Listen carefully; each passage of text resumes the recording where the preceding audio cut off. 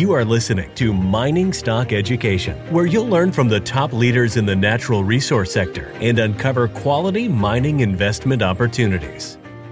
Welcome back to Mining Stock Education. I'm your host, Bill Powers, and you're in for a treat today. In today's episode, I'm joined with Brian Lenny of JuniorStockReview.com to help me ask questions to two very successful and intelligent strategic resource investors in the junior mining sector.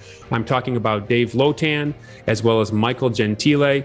All three gentlemen, thank you for coming on the show. And Brian, I'm going to kick it over to you for the first question, please. Thanks, Bill. So this first question is for Michael. Many junior resource companies sell at a discount to value. This can be for a variety of reasons, such as jurisdiction, under promotion, or maybe the focused metal that they're looking for is out of favor. Obviously, a company has to get its value recognized by overcoming these reasons. As a value-focused investor in the resource sector, are you attracted to any specific type of discount at the moment or in general? Well, fortunately for investors, Brian, everything's on sale right now. Fortunately or unfortunately for us. Brian, I think I spent 17 years as an institutional money manager. So, looking at companies with $150, $200 million market caps and above. So really my focus when I was an institutional investor was either investing in companies that were mining already the commodity in question or very, very close or imminently close to mining. And so what I've tried to do in the junior resource sector is take a step back and say, okay, well, how do the companies get to become mines? And what are the 5 or 10 attributes that allow mines to become mines? And what are the attributes that don't allow them to become mines? And the 99 out of 100 that fail, you want to try to avoid those and find the 1 out of 100 that actually could become a mine and become a cash flowing asset in the future. So yeah, everybody thinks their stock is cheap. Everything is discounted versus to the fair value. But the real discount you want to look at, I think, in the sector is, does this have a shot to become a mine? I mean, the kind of investments that I think Dave and I are trying to make are investing in companies that we think have potential to be mines. And therefore, we have a 3 to 10 year, I don't want to speak for Dave, I apologize, Dave, but 3 to 10 year horizon when you make that investment. So a cheap stock is one thing, but a highly discounted stock that we think have 20 to 30 bagger potential to become a cash flowing mine one day, that's what really gets me excited. And that's where I want to spend my time. So I'd almost rather pay a lower discount, let's say, for something I have more certainty of becoming a mine than getting a really cheap stock that I know has no chance of ever becoming something more than a speculation. Okay, that makes a lot of sense. So I guess maybe the better question for me to ask is maybe is there, is maybe on the flip side is like, what would you absolutely avoid? And maybe the answer is too straightforward because, there's companies that have discounts for very real reasons. And, obviously those are the ones you want to avoid. Okay, that's a very good answer. Thank you. Dave, any insights on that one too? Well, on the 3 to 10 year time horizon, I'm getting close to 10 on a lot of mine. So I'll wholeheartedly agree that one has to take a longer view of the business plan and understand that timeframes, especially in this day and age, are getting extended due to permitting and increasing capital intensity and ESG and that sort of thing. So yes, you have to take that long-term view. I'm completely in agreement with that. And that's what investors like Mike and hopefully like me bring to companies, and that is more patient capital and an understanding of the elongated timeframes over which things occur, making sure that the company is prepared to deal with those delays, properly capitalized, and has an understanding of current trade-offs. So, but more directly addressing your question, Brian, what's at a discount these days that you should buy or avoid?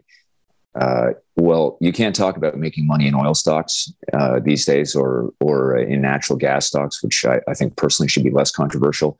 Some of those are still trading at the highest free cash flow yields they have in history and in the market today. So there's interesting opportunities there. And I think natural gas is an important part of the green transition. So people can feel good about buying those opportunities. And I think what I avoid, even when it appears to be trading at discounts, are large resources or seemingly economically significant resources that have been cheap for a long time. And therefore, the market must know something I don't. And Mike, I think, has recently decided to take on Genesis, which I think is a great opportunity and really just is needed. Someone to come along and take that asset. And sorry, it is Genesis, isn't it, Mike? Correct. Yep. Yeah. I mean, and Quebec, for instance, is pockmarked with million ounce deposits or even greater than that. But it's never clear whether they will work or whether they won't work. And often they've been brought to fruition through multiple rounds of flow through rental capital and are inside of companies that have been destroyed because they don't have a good capital allocator or someone who brings a good network to the opportunity. So if you've got something that looks cheap, often it's because management doesn't have the capability to bring it to release the economic value. So that's something to watch out for. Obviously, Mike has seen some opportunities there and gotten those companies into a situation where their cost of capital is much, much lower. But if it looks cheap, if it's got a resource and there isn't someone reputable involved, you should probably think twice about it. Dave, you mentioned patient capital. So both you and Michael bring catalytic supportive capital. And could you talk through the philosophy of bringing catalytic supportive capital, yet it not being predatory? In other words, the terms aren't too good for you relative to everybody else. In general, my activism in companies is accidental. I often enter through the stock market, end up taking a large position in something that I think is cheap and cheap based on the people, the structure of the company, the number of shares it has outstanding, the cost to carry the asset, and the asset itself. And in almost all cases where I've gone into public domain on a stock, it's because I took a large position in it, developed a relationship with management, and it became obvious over time that in most cases they weren't able to address their financial needs. So I would offer some assistance in that regard, but almost always from the position of being its largest shareholder, and probably because I had invested unwisely, and not in getting the people wrong or getting the asset wrong, but it was very easy in 2012, for instance, to think that things would turn around. The venture was already down by more than 50%, and so I ended up in a lot of positions that just kept going down and becoming a larger and larger shareholder. So, in a few specific instances, and Orion is probably the best example, I collaborated with management in dealing with the distress. And my view at the time was the only thing we could do was buy time for the company and control dilution. And in my view, give the company the best chance it could have to, we had a simple goal with Orion. When it was a 3-cent stock and didn't have any money, we just thought, we'd done a 40-cent financing, or Mike had done 40-cent financing a year or two before. We thought it would be a good start to go and get those people their money back. And the only way we thought we could do that was to buy the company time. And so I debt financed it on relatively generous terms. Perhaps I should have taken security or some equity compensation for that. But in my view, the reward would be greater for all of us if the company regained access to capital markets. And so we made those distressed financings commercially irrational, to be frank, in order to make sure that if markets turned, the company would have preferred access to capital. So that's a specific example. There are more, but I think that's I think we should hand it over to Mike from here. Mike? That's great insight. I think Dave's answer really illustrates the importance of having strategic cornerstone investors in your company. You mentioned, Bill, patient capital versus not being too predatory.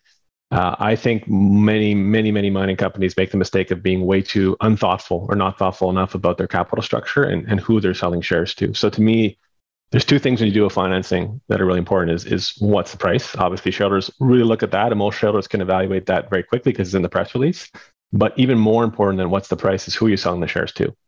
So if you're going to get a guy like Dave on your register who's patient, 3 to 10 year plus capital, who will try to do the right thing for the shareholders, I'd much rather sell shares to Dave at a very big discount because I know the value he's going to bring to the story. I know he's going to be there when the 4-month hold is off, and he'll be there when the 4-year hold is off probably as well. The story continues to evolve well, versus a shareholder where you get maybe a slightly higher sticker price.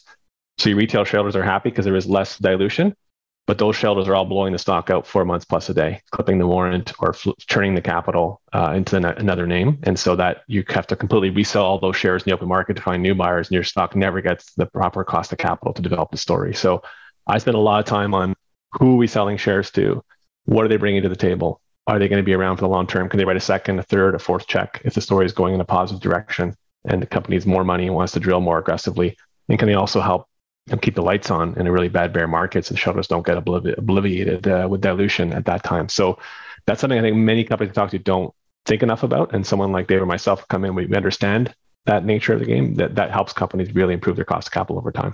Michael, I'm not asking you to name names, but if a retail investor is looking at a press release and it announces a strategic investor, what would be some things that a retail investor that doesn't have your knowledge of the sector, what should they look out for in terms of a potential strategic resource investor? Can you point us to anything more?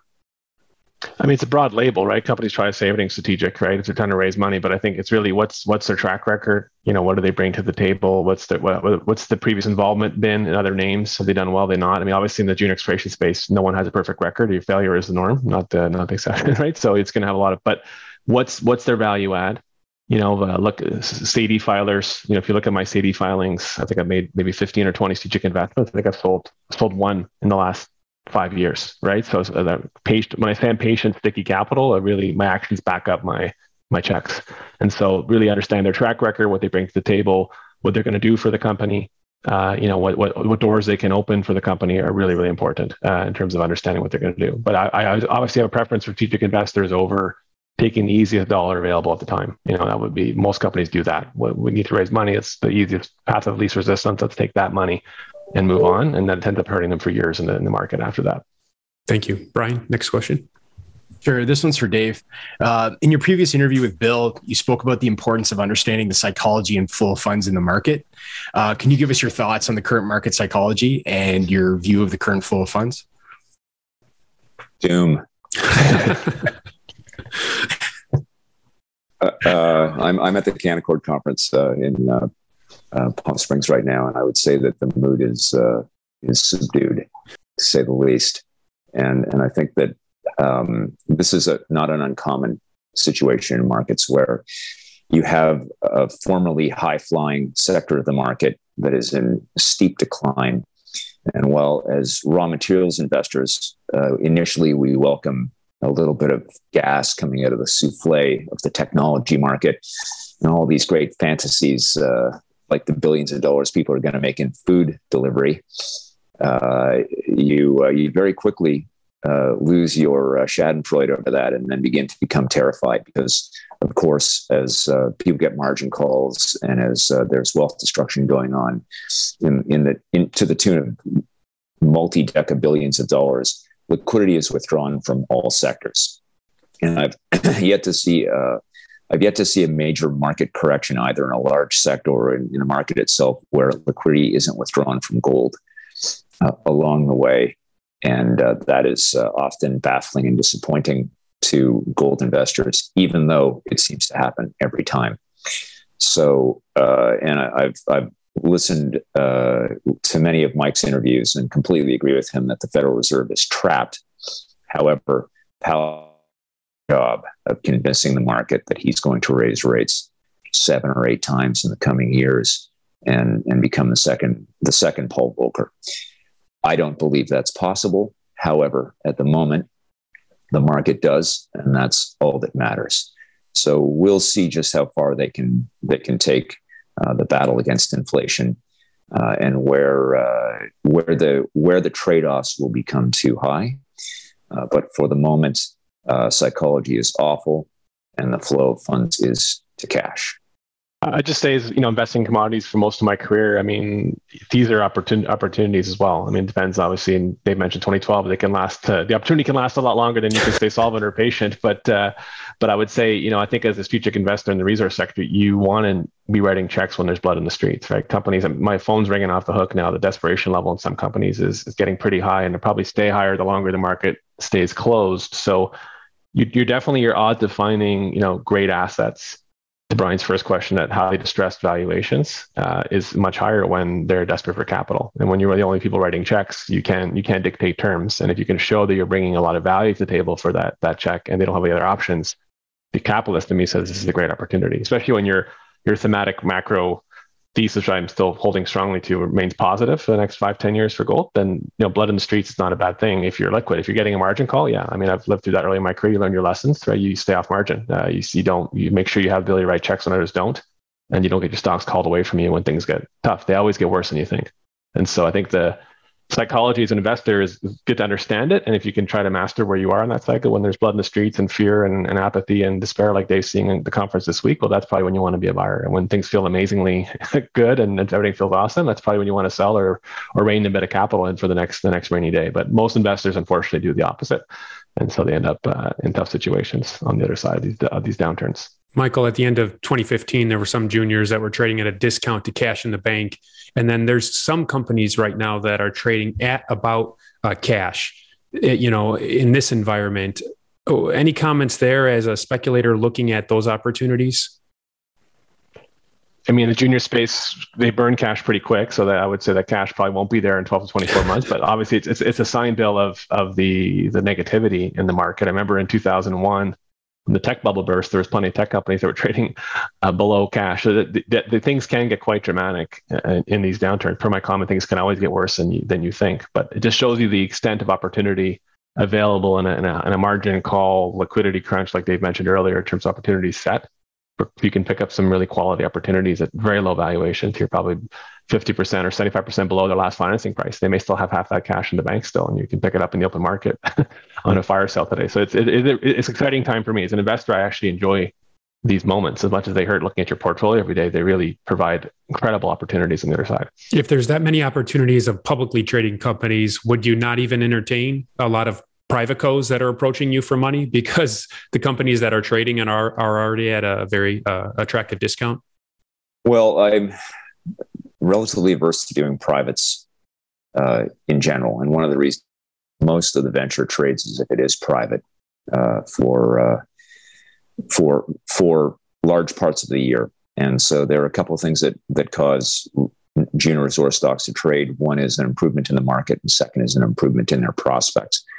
But often when the market, they're not generating news, they might as well be private companies anyways. When we turned around Orion, it really made no sense for it to be publicly listed because I was simply writing checks to keep it alive every month. And it's difficult to pay for an audit and to pay for services, listing fees, when in fact the company has no benefit of being public. But you want it to be public when the good things happen. And if it's private, when the market turns and there's an opportunity for it, you don't get any of the benefit of public markets. So I've generally not been a large investor in privates. And I also find privates are an invitation for multiple cash calls that end up being a Spanish prisoner type grift, where you need to give them more money in order to get your original investment back. So for me, privates are not an opportunity. And I often find management trying to talk me into the benefits of being private. They don't have to report on a regular basis. They don't have the pressure to produce news for the market. Well, management should report more regularly, and they should feel the pressure to be responsive to their investors. And they should recognize that even though they're not traded, they are part of the market. So for me, private is often a hard no, unless it's really, really got a defined business plan to either stay private or to go public imminently and plausibly. Yeah, I agree with Dave. I just want to say that, in general, too, I know, Dave, you found that as well, but private's valuation expectations tend to be often way out of whack. I like the rigor and the tests of the public markets. So typically the privates have been shown in the past to come out with these big valuation expectations. And then I like to see them live through a couple of public market cycles first and live through a moment like right now where the market slams shut and you're out of money. And what's your available dollar? Where from your private, our last round was at 50 cents. So we want to do it at 75. But in my view, often is if you're a public company, you'd be trading at 20 cents with a full warrant right now. So I think typically the privates that come to me aren't pricing their deals properly, or expectations are out of line, or they're like Dave said, they're 2 to 3 years in private land. You got to fund them perpetually to keep them alive. So I like the rigor of the public market and sort of more of a fair assessment of where the company is and what their true cost of capital is, versus privates can tend to stretch the boundaries of realistic valuations and try to reach for things that are not viable in the current market pricing scenario. Good managers welcome the opportunity to raise capital from the maximum number of sources. So if you don't have ambitions to be public and to have multiple people bidding for your stock on a daily basis and multiple brokers competing for your financings and corporations competing to give you money, you don't want to maximize the number of participants who are bidding to be part of your business. Maybe you shouldn't be running a company. Excellent advice, Brian. The next question, I'd actually like to hear how both of you answer this question. For me, jurisdictional risk is an interesting subject because everyone has their own criteria for what constitutes risk. For some, jurisdictional risk is a discounting factor, which allows you to buy top tier projects on the cheap. And for others, it's very much a limiting factor in the companies that they'll invest in. So for you two, is jurisdictional risk an accepted or limiting factor in the companies that you view as investable? Well, I'll start off with that. There's a price for everything. And you just need to ensure that, for instance, if you're going to participate in Mali, as Mike has with Roscan, that you pay the right entry price. And that you're associating yourself with a good asset and with good people. Now, what's the price for Papua New Guinea? Well, I'm not so sure, so I don't go there. But I wouldn't shy away from the Congo. I wouldn't shy away from Mali. I wouldn't shy away from PNG. I wouldn't shy away from Scandinavia, even though wages are high. And the cost of doing business there is higher, because I like the social license that it buys you, and I like the fact that people who work for you are happy. So there are trade-offs, and almost all of those trade-offs can be resolved by the price you pay. Yeah, I agree that Dave and Brian. I think with today's point, I think investors will either overpay or underpay for jurisdictional risk quite often. I've made the point in a few interviews that obviously Finland's an amazing jurisdiction, Canada's an amazing jurisdiction, but investors tend to maybe overvalue the merits of tier one jurisdictions sometimes and overpay for that jurisdiction. And there's a lot of issues in Canada, some parts of Ontario and BC, I mean, you cannot develop the mine. So just because your asset's in Canada or in the US does not immediately mean that you should have a premium cost of capital advantage. So today's point, if you're getting what I look at is, when I get involved in the mine, what are the roadblocks in that jurisdiction from this becoming a mine, right? And for me, the scariest one is expropriation. Like that is, there's political noise, like there's regime change, there's political stuff that you don't see in Western democracies that happen in West Africa, but very rarely do you ever see mines getting expropriated or mining stopped in those countries. Versus you might see, environmental activism or government obstruction of oil and gas pipelines or permitting or mining licenses in Canada, where investors say, well, those are great jurisdictions, I want to be involved, but understand the risks of every jurisdiction properly and price it properly. And so understand what you're paying for something, and don't overvalue premium jurisdictions and don't dramatically undervalue less desirable jurisdictions. Do the work to understand the odds of success and any roadblocks that might be in the way of that investment, and what's the price you're paying and risking that properly. Mm-hmm. Yeah, I can't think of, for instance, a better project than the one that Trilogy has in Alaska, and I can't think of a company that's done it better. And I can't think of a company that has more broadly won community support than Trilogy has for their projects. And they make incredible sense for the American agenda to move to electric vehicles and to electrify many parts of the supply chain. And yet, somehow, a road permit that was granted was revoked. So jurisdictional risk exists everywhere. And I think that it isn't a complete truism. But first and most importantly, you need to have community support. And even in the worst countries, and even in very difficult countries, for instance, like Peru, if you have community support, you can get projects moving forward without any problems. And then go 100 miles away, you won't get community support, and you'll never even get a drill permit. So in my country, the US, you referenced Trilogy, which is a very disappointing occurrence. The Department of Justice about 2 weeks ago announced the new division of environmental justice that is going to work with the EPA. So when I saw that, I just read into that more bureaucracy, more red tape, more people saying no to projects. And I further read into that, basically giving a voice to a lot of the far left NGOs that will oppose mining projects no matter what. So the trend clearly seems to be in the United States that things are getting more difficult to move a project forward. So, Michael, any commentary from north of the border of what's occurring in my nation specifically? Are you less hesitant to go into the United States? But if you're willing to go into the United States, is it just on private land and not BLM land or forestry land?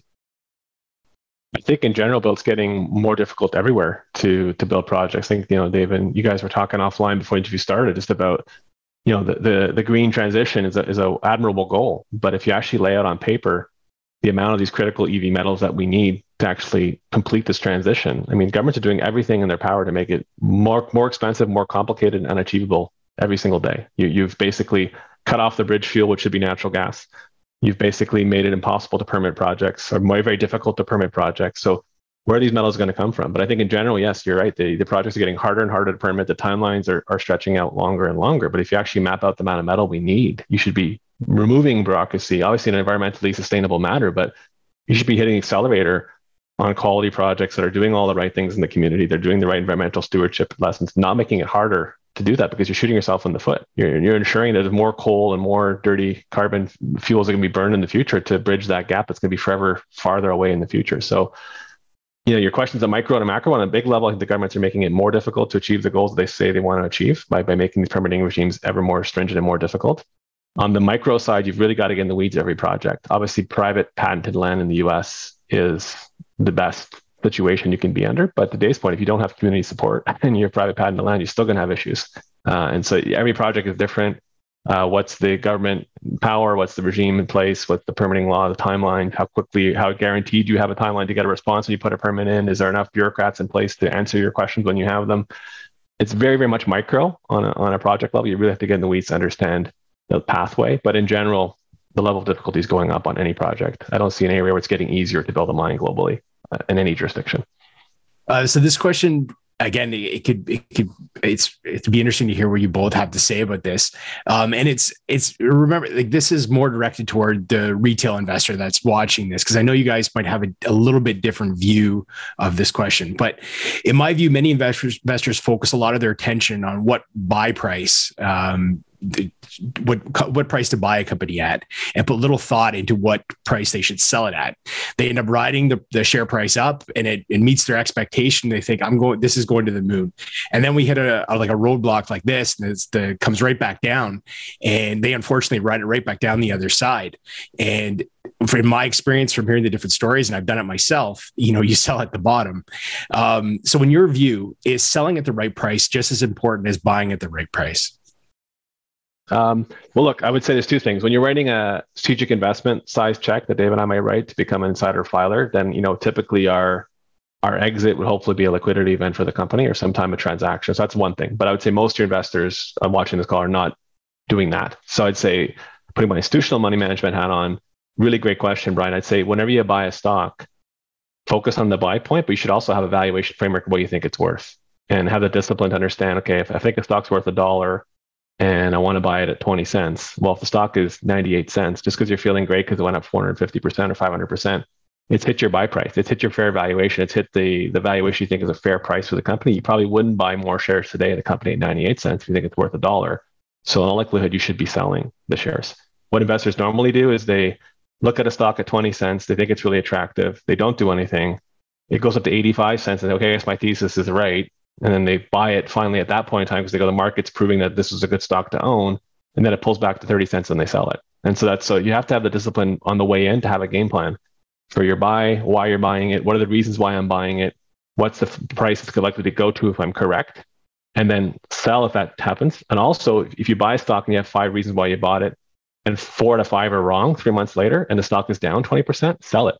Your thesis is broken. You made a mistake. Dave and I make mistakes all the time. It's what part of investing is doing. But admitting your errors is what actually saves you even more money than being right oftentimes. And so if you don't have a game plan on the way in, you're likely to, the market's going to throw so many curveballs at you and so much fear and greed and volatility, you're probably going to mess it up. So I like to write things down on paper. I'm an old school, write by pen. Here's my thesis, 1 page. I obviously have a lot more work behind that, but 1 page to remind myself as to why I'm in the stock, what I expect to happen, what are the catalysts, what will happen if I'm right. And that way, if 6 months from now, I can't lie to myself. If I'm reading my own handwriting saying, here's what I thought, and completely off base, I should probably be exiting the stock at that point in time. Yeah, I completely agree. I think that there are many reasons why a stock will go up that have nothing to do with its fundamental value. And as I've said in the past in interviews, psychology and flow are important to me. And for instance, if you want to talk about flow assets, there's no greater flow asset than Bitcoin, which is an asset that goes up in price when more dollars come into it on a day than depart from it in a day or in any given period of time. And speculative investments are very much flow assets, and their value is often driven by psychology. So if you're buying an asset because you think it's undervalued, and I think Trillian would be a great example of that, Bill, lots of book value there and lots of value that could be unlocked with a small amount of money, then as that asset gets closer to the value that you estimate, and it's very estimable, then you may want to think about taking some money off the table. If, however, you're buying something because you think you have a superior insight into future flows into the stock, then you should be able to describe why you think inflows will overwhelm outflows. You should probably know who's going to sell it and who's going to buy it. I mean, Charlie Munger recommends against the Keynesian beauty contest for a very good reason. It's the toughest one to win because you're not even the contestant. You're just the judge trying to guess who the other judges will vote for. And getting that right can be enormously profitable. And many people let stocks go too early because they underestimate the sort of compounding in flows that will happen as price signals are generated.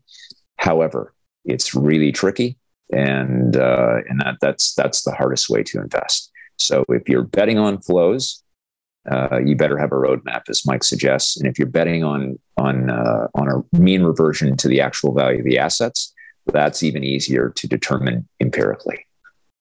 Mike, putting on your institutional hat, which you've referenced, going back to those days, when you would look at analyst reports and price targets, did you put any credence in the price targets where they have any value to you?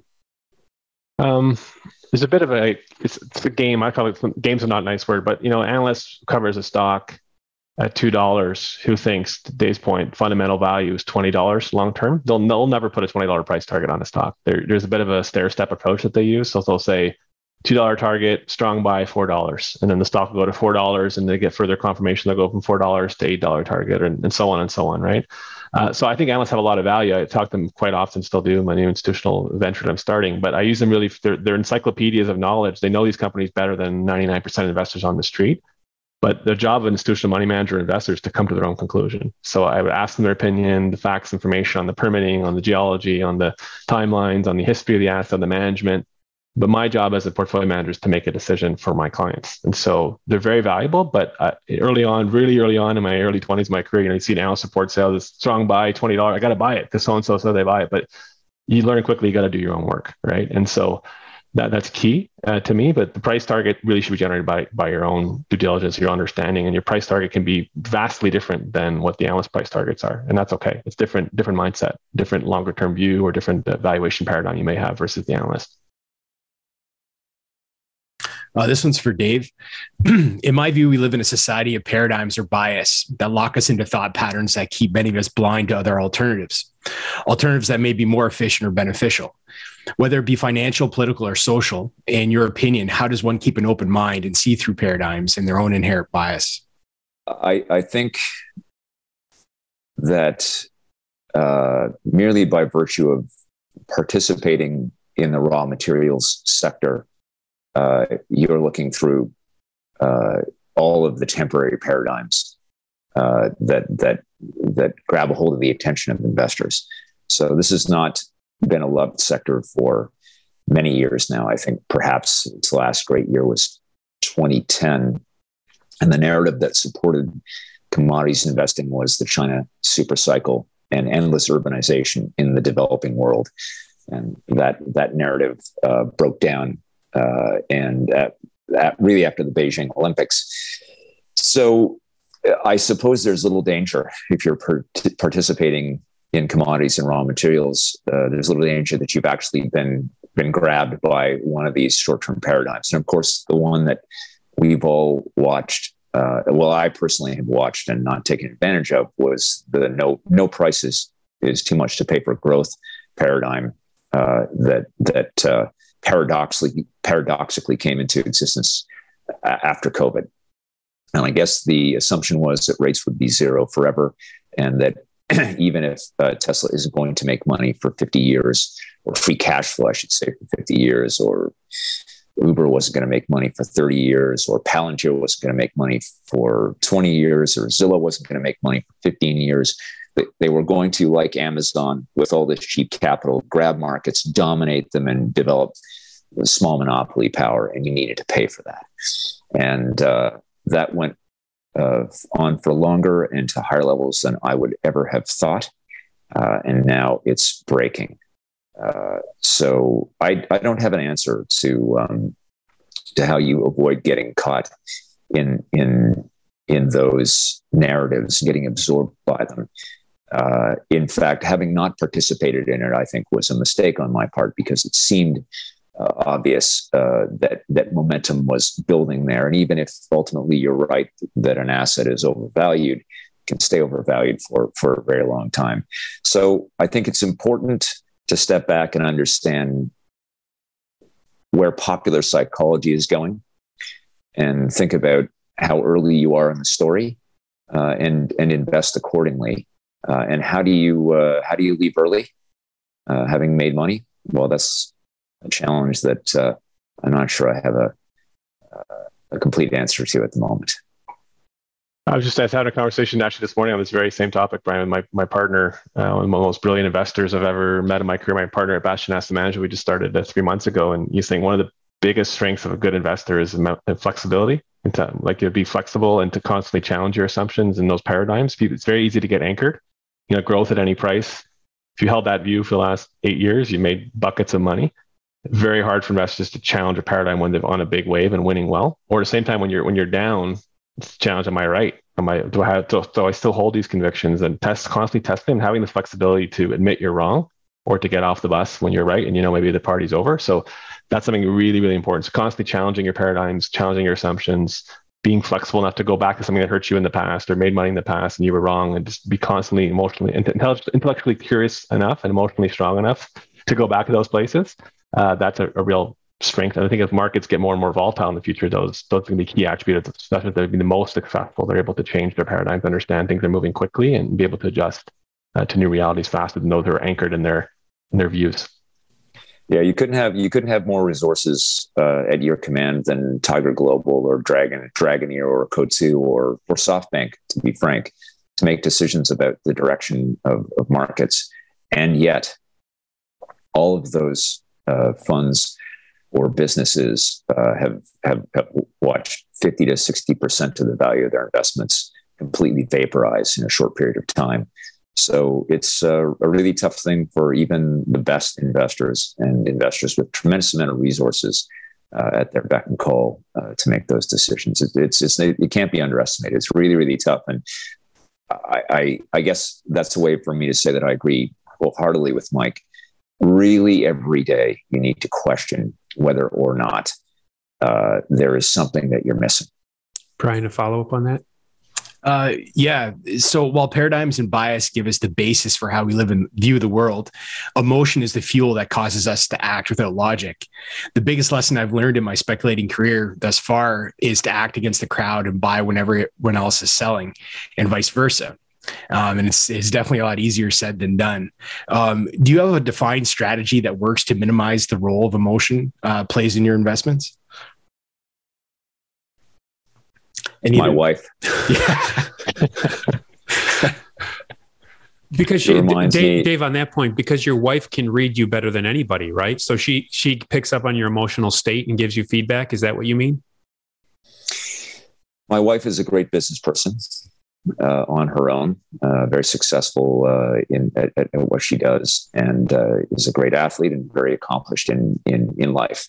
And And it's important to have someone in your life who reminds you that you don't know everything, and that your decisions need to be reviewed and questioned on a regular basis. And I'm being moderately facetious, although all this is true. But I think moving away from that subject for the moment, I think one thing that I like to do is go through my portfolio on a regular basis and look at the things I've lost money on, and review the notes that I made and the mistakes that I made, and think about how wrong I was and why I was wrong, and dwell on those decisions. It's all of the mistakes you've made that are the most valuable sources of learning for an investor, and you're constantly making them. The minute you think you've got to a place where you've got it dialed in, you're at your most vulnerable as an investor. Brian, your question on emotional or control. I mean, I taught at the university for 10 years, moonlighting in one class, and I had the good fortune one year, my students got invited to meet Warren Buffett for lunch at his famous steakhouse with his cherry Coke, and I had 25 students with me, and they got to ask him questions for 3 hours. Really impressive. He took 3 hours worth of questions in the 80s. An 80-year-old guy, just sharp as a tack. Wow. The one person asked him, what's the best number one attribute you need to be a successful investor? And he actually said, if you have an IQ of 180, that does not guarantee that you're going to be a great investor. He said, I'd take an IQ of 130, but someone who has a very high EI and mastery of his emotions and can stay calm and controlled in a storm. That's how you become, obviously the skills of understanding how to invest in the financial whatever, but really the emotional mastery of your emotions with a moderately high IQ versus a very high IQ and no EI. He said, we'll never touch someone like that. And so it was a pretty illustrative answer to your question. I think that's few people can stay calm in the storm or stay level-headed and humble and when things are going really well. And those are the ones that really can take advantage of the extremes in the market and do really well. So it's an underrated skill in the market for sure. It's extremely important to go back and look at your investment successes as well as your mistakes and try to separate out where you were successful because of deliberate plans and intelligent decisions and where you got lucky. And luck is an incredibly important part of investing. And from a corporate standpoint, I think that the job of a strategic investor is to help a company protect its opportunity to benefit from luck. And that's largely down to financing it intelligently, putting the right people into the business, not making sure the company doesn't have to finance during difficult markets, and making sure that the structure of the company is such that when luck arrives, it can be properly reflected in the stock price. But for individual investors, you should also go back and analyze the role that luck played in your success, and acknowledge that it wasn't all you. So the famous Rick Ruleism, don't confuse a bull market with brains, right, is applicable here. Absolutely.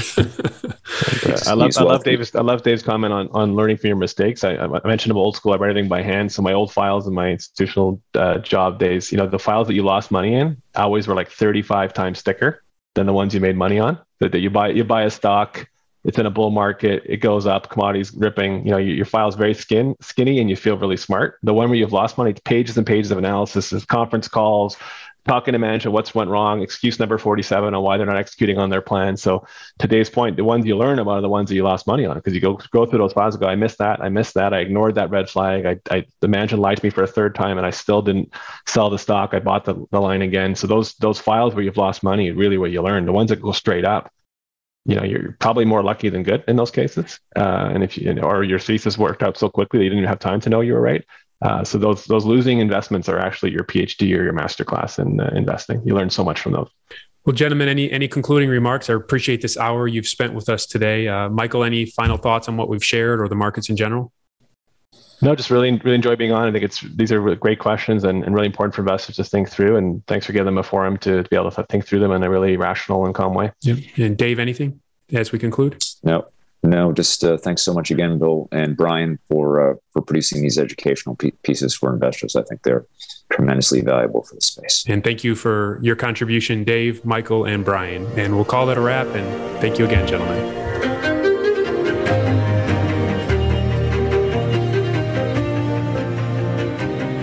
Thank you for listening to Mining Stock Education. Please subscribe and share this show with like-minded investors. Connect with us at miningstockeducation.com and sign up for our email list to stay in touch. Much success to you as you learn about, invest in, and profit from mining stocks.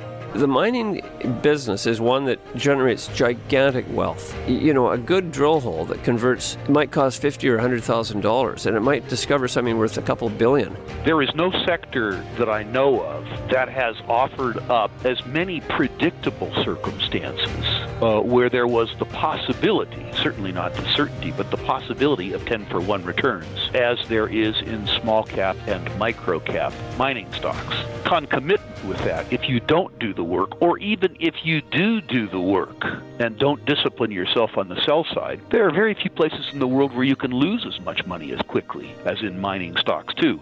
I just started to study up on mining stocks, and I just became fascinated because this is such a tiny sector and it's so volatile that either you could do really well, or you could pretty much get blown out of the water really quickly.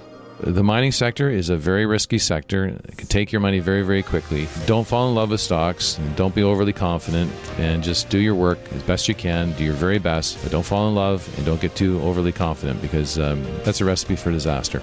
I have met, professional retail investors that have made a tremendous amount of money on the junior mining space. Some of them aren't accredited, and they spend their days researching, talking to people, being on the phone, pouring through financial documents, but it requires commitment.